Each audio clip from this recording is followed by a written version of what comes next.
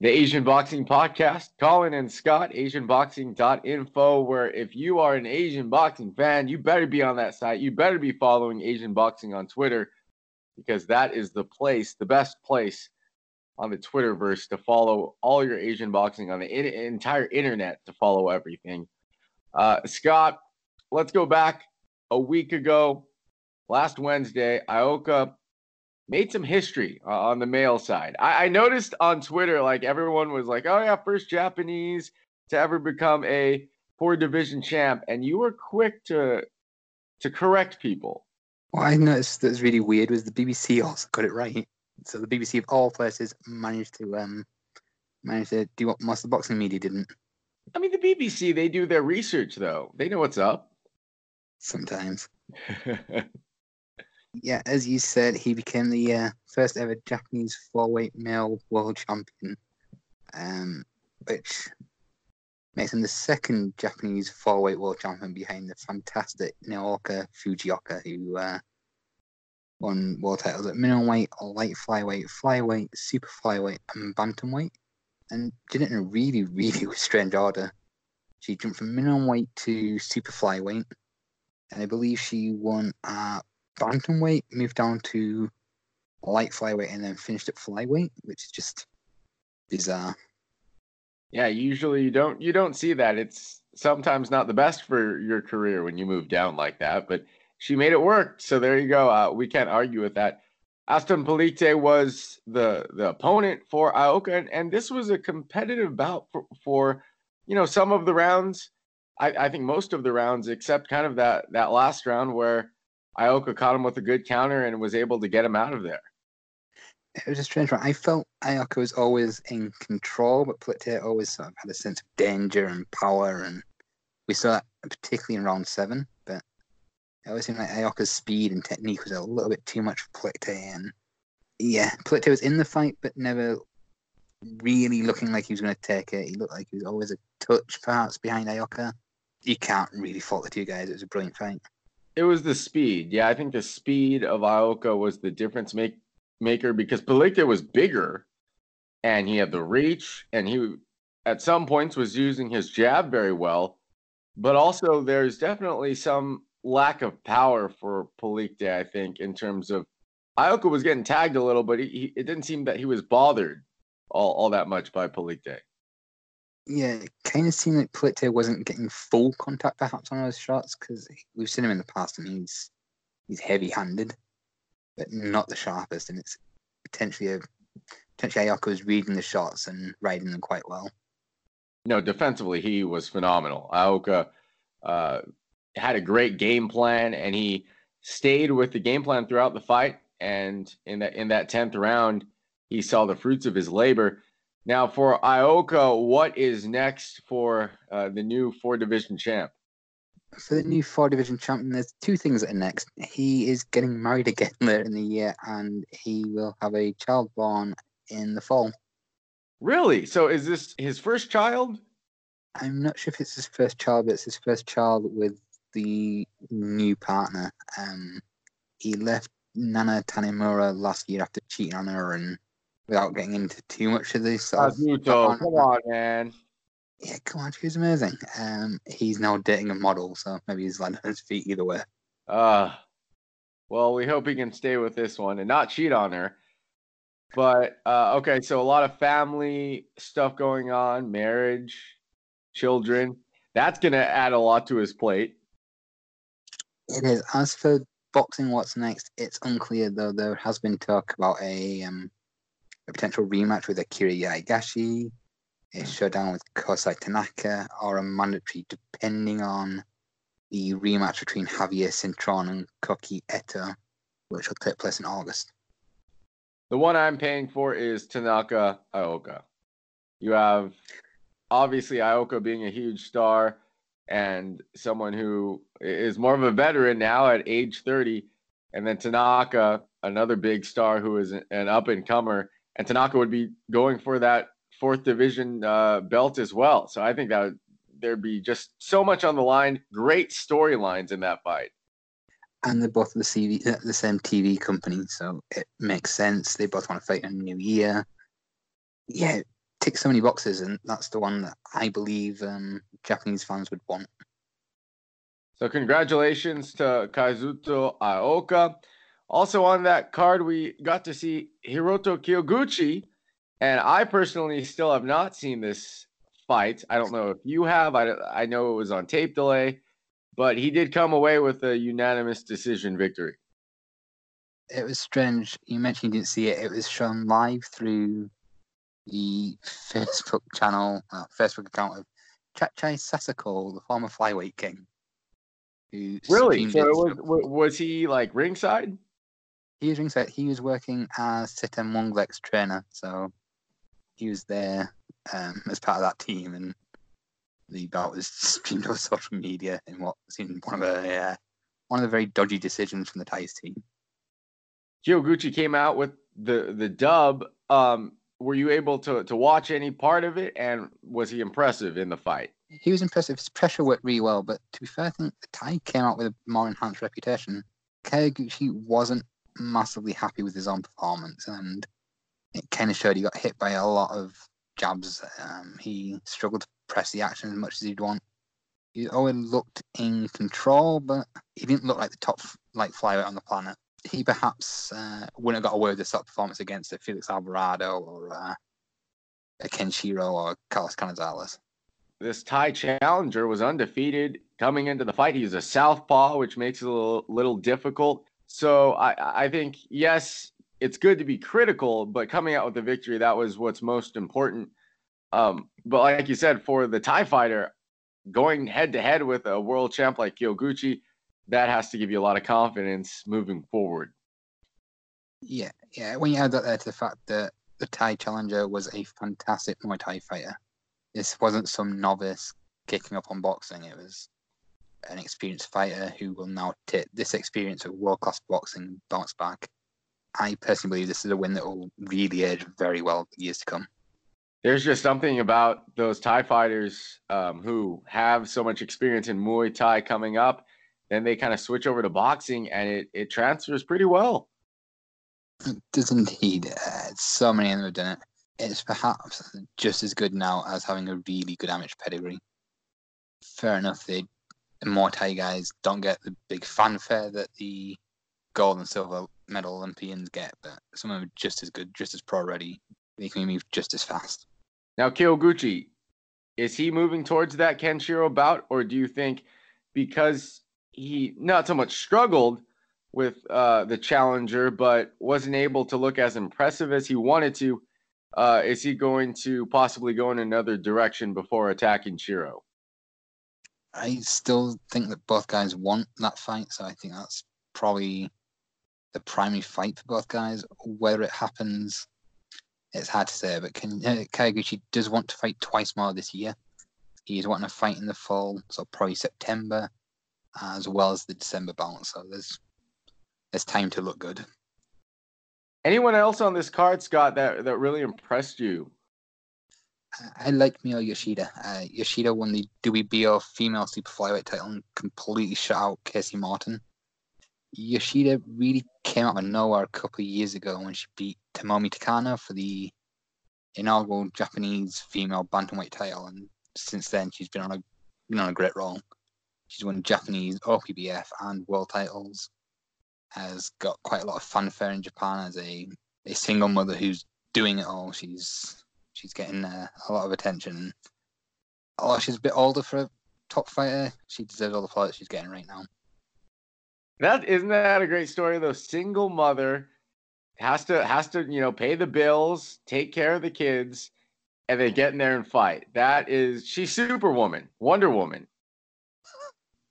That seems to be how the Japanese press are putting her. And after a title win, she's basically said she wants to give back to the gym and back to the people who've helped so much. And yeah, she's a fantastic story, and hopefully we see a lot more of it to come. How about Shu Utsuki? We know he was, a decent prospect. How did he look in his bout? This was probably his best performance so far. He stopped Omri Bolivar at the start of round 3. He almost had him out at the end of round 2. He's promised a lot, and although he's gone unbeaten so far, this was the first match where it really all came together for him, and he could go a very long way. He's now in the sort of mix for an OPBF for a Japanese title fight. The guy he beat, Omri Bolivar, is a Japanese-based Venezuelan. He came in with rankings, so Otsuki will take those rankings and will likely press on with the search for a big fight. So that was last week. Great card. Ioka, Kyoguchi. We got to see history last Wednesday. Now, earlier this week, there was another Japanese card, but this was a Japanese v Korean card. Really like the idea of this boxing card. I like the idea of one country versus another. I do think UK versus US or UK versus Germany is a fantastic idea. Unfortunately, Japan versus Korea at the moment is a bit too one-sided. Mismatch. The Koreans for the most part weren't skilled enough to really hold their own with the Japanese counterparts. They're too inexperienced. They're not what they need to be competitive on the scene regularly enough. But by having these sorts of matches, it will drive them, and hopefully in the years to come, we'll see better Korean fighters coming over and take on Japanese counterparts. Yeah, no, the idea, like you said, country versus country is phenomenal. And in the sport of boxing, you have those without having a card kind of set up around that per se, but you have even like last week's card where we saw Cancillo and Machado fight each other, and Angel Acosta, who was upset by, Soto. Soto. Yeah, so that was what Mexico versus Puerto Rico. Those are fun matches, even if the card isn't specifically like, all right, this is Mexico versus Puerto Rico. It is implying that we're gonna go and watch it for those rivalries. So I like the idea, but you're right. I guess as of now, it would be more competitive with maybe a different country. Something like Korea versus Thailand or Korea versus China, possibly. And in fairness, Korea sent over a really strong team. They sent over guys like Jung Han Cha and Sang Gyun Lee. Yeah, they came out and lost all 4 fights, which is really unfortunate. Who stuck out to you on this card? Before the fights took place, Ram Tomamatsu at the weigh-in just looked like an absolute monster. He looked freakishly strong. But for the standout fight on the card overall, it was Suzumi Takayama, who needed just over 2 minutes to see off his opponent. He was too sharp, too quick. He is excellent as a prospect and deserves a lot more attention. The Ohashi card on July 1st. Interesting here because we get to see the cousin of Naoya Inoue make his first title defense. Yep, Koki Inoue, the cousin of Naoya and Takuma, will defend his Japanese welterweight title against Ryuji Aikida. This should be a little more than a mismatch. Aikida's been picked to make Inoue look good. In your first defense, we don't really complain too much. Inoue's last 2 bouts have been really poor. They were sleepy, really, against Valentin Hosokawa and Marcus Smith, but now it's time to add some excitement to his career, and Aikida's the perfect foil for that. He's so talented. I feel like he is not tapping into the full potential because he had a decent amateur background. He hits pretty darn hard, mixes up his punches, but you're right. The last 2 fights were underwhelming, and he did win the super lightweight title in Japan, so you have to give him credit for that. But like you said, it's all about excitement. That's what the fans want to see: knockouts. They want to see action, right?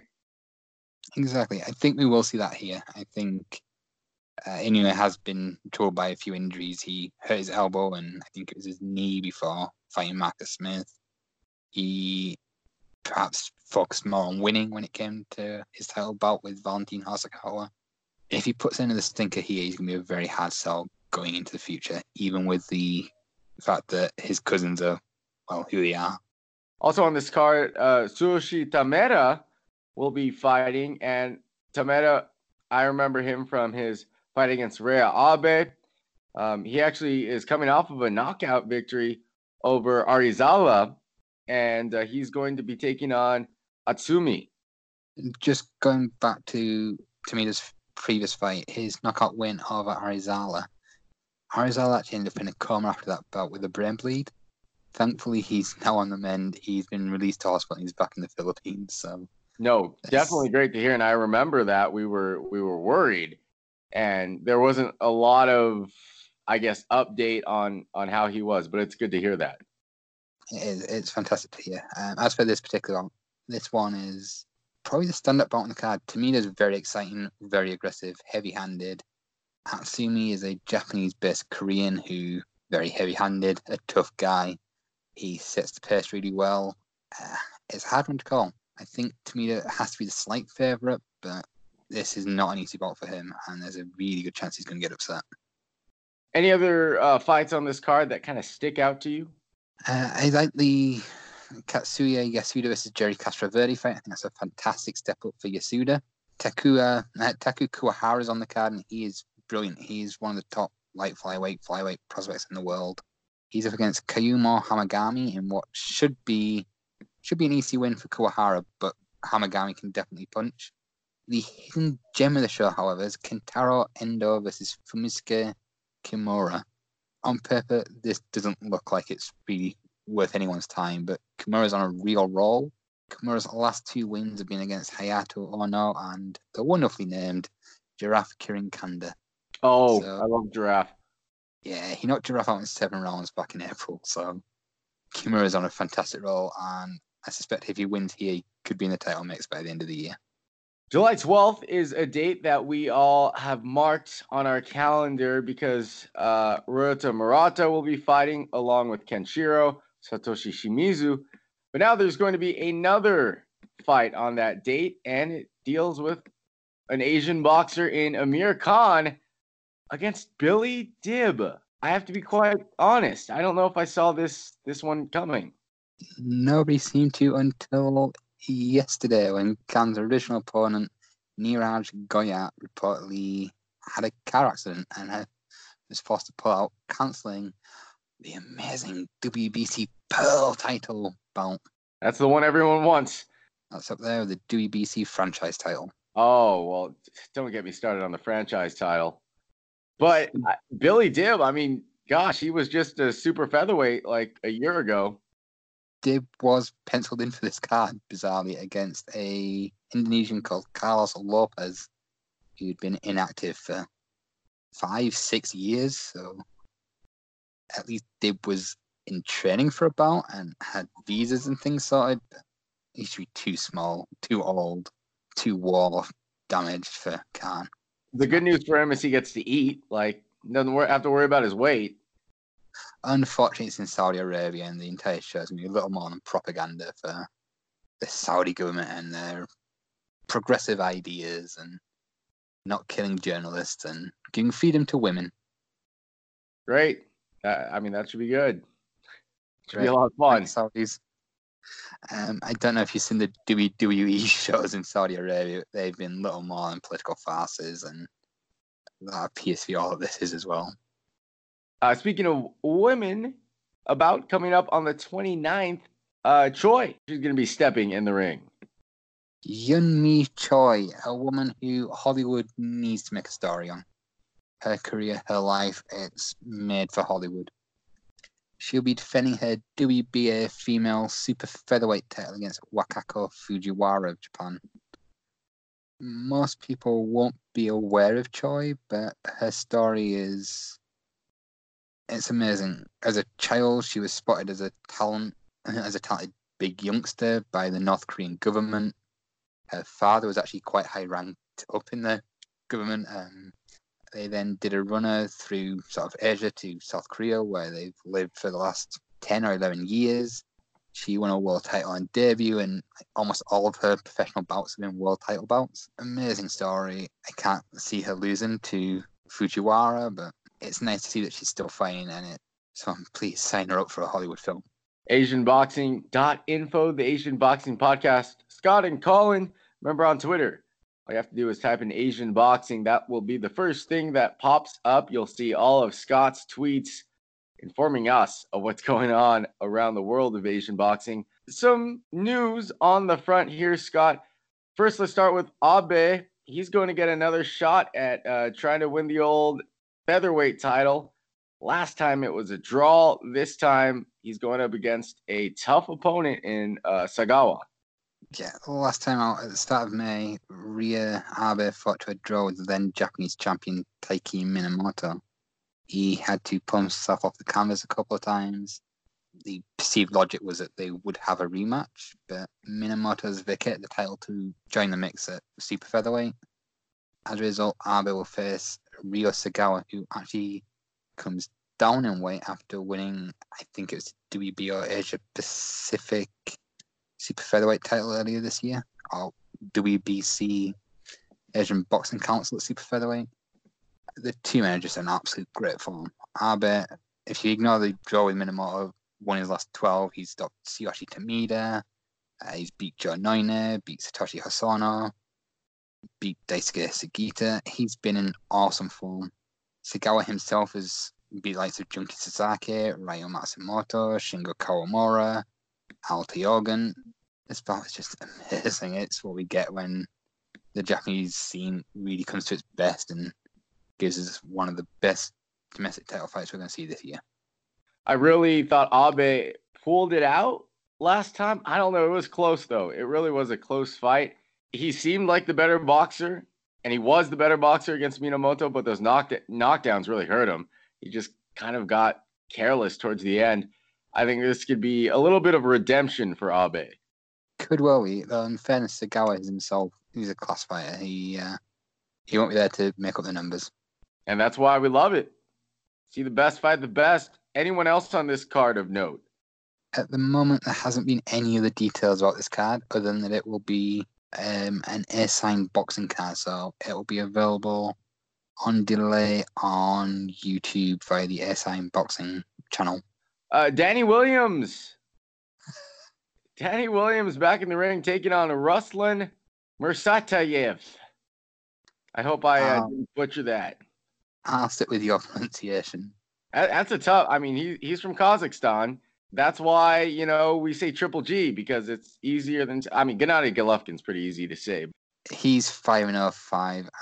Williams is now 53 wins, 26 losses. Dude, Danny Williams is a monster. Like, he just continues to fight. He's what, like over 40 right now? I think he's 45 now. 45. Yeah, his last 40 fights have gone 21 and 22, I believe. He beat Mike Tyson like 15 years ago. He lost to Vitaly Klitschko 14 years ago. You have to wonder what goes on in someone's brain to keep them fighting this far past the best. There has to be better careers for him at this point. Yeah, I mean, it's hard. I understand you have a love for it. It's your passion. This is what you've done for most of your life. But at the end of the day, health is extremely important, and continuing to get hit in the head is not healthy, especially when you're past your prime. Especially when you're doing so against a puncher like Ruslan. Yeah, Ruslan's heavy-handed, to say the least. How about Aman Kazankapov? It's going to be his debut. It's going to be his debut this weekend. He is on a card in Canada. He was an absolute sensational amateur himself. He's sharing a card. He's sharing a card with Sadruddin Akhmedov. I think he's the newest signing for the Eye of the Tiger gym or the Eye of the Tiger management promotion in Canada. He was like former youth Asian champion, I think. And it's hard to see how many of these young Kazakhs are going to come through. There's obviously going to be a limit on how many can come through, but he is tipped to be one of the next real stars of Kazakh boxing. So if he's half as good as the Kazakh media is saying and as amateur fight fans are saying, then yeah, they're on for an absolute winner. That's a name to keep your eyes peeled for. Kazan Kapov. Aman Kazankapov. I think I got it down. News coming out of Riki Naito's next defense. Riki Naito's next defense had been rumored for a while to be in Korea against Gai Byung-John, and this past week or so, Dangan Boxing or Reason Boxing have confirmed that will indeed take place in Korea. It'll be in August. And it's a really interesting one because of what Naito's father Cassius did. Cassius Naito would travel to fight in Korea 5 times during his career and would lose all 5 of them. Oh, it's no. Sort of bit of a family revenge. Interestingly, when you look at his father's career in Korea, he fought Jeju Yu 4 times and Chung Pao Park, so fancy Ricky to have an easier test than his father ever had on Korean soil. Could you see like Ricky going up against Koki Inoue to like unify titles or anything like that?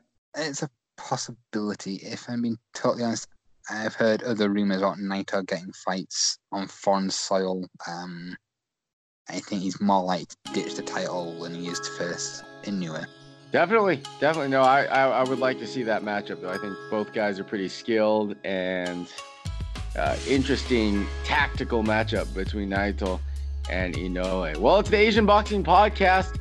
Thank you for joining us this week. Remember, go to asianboxing.info and follow us on Twitter, Asian Boxing. Scott and Colin, we will talk to you next week. Have a good one.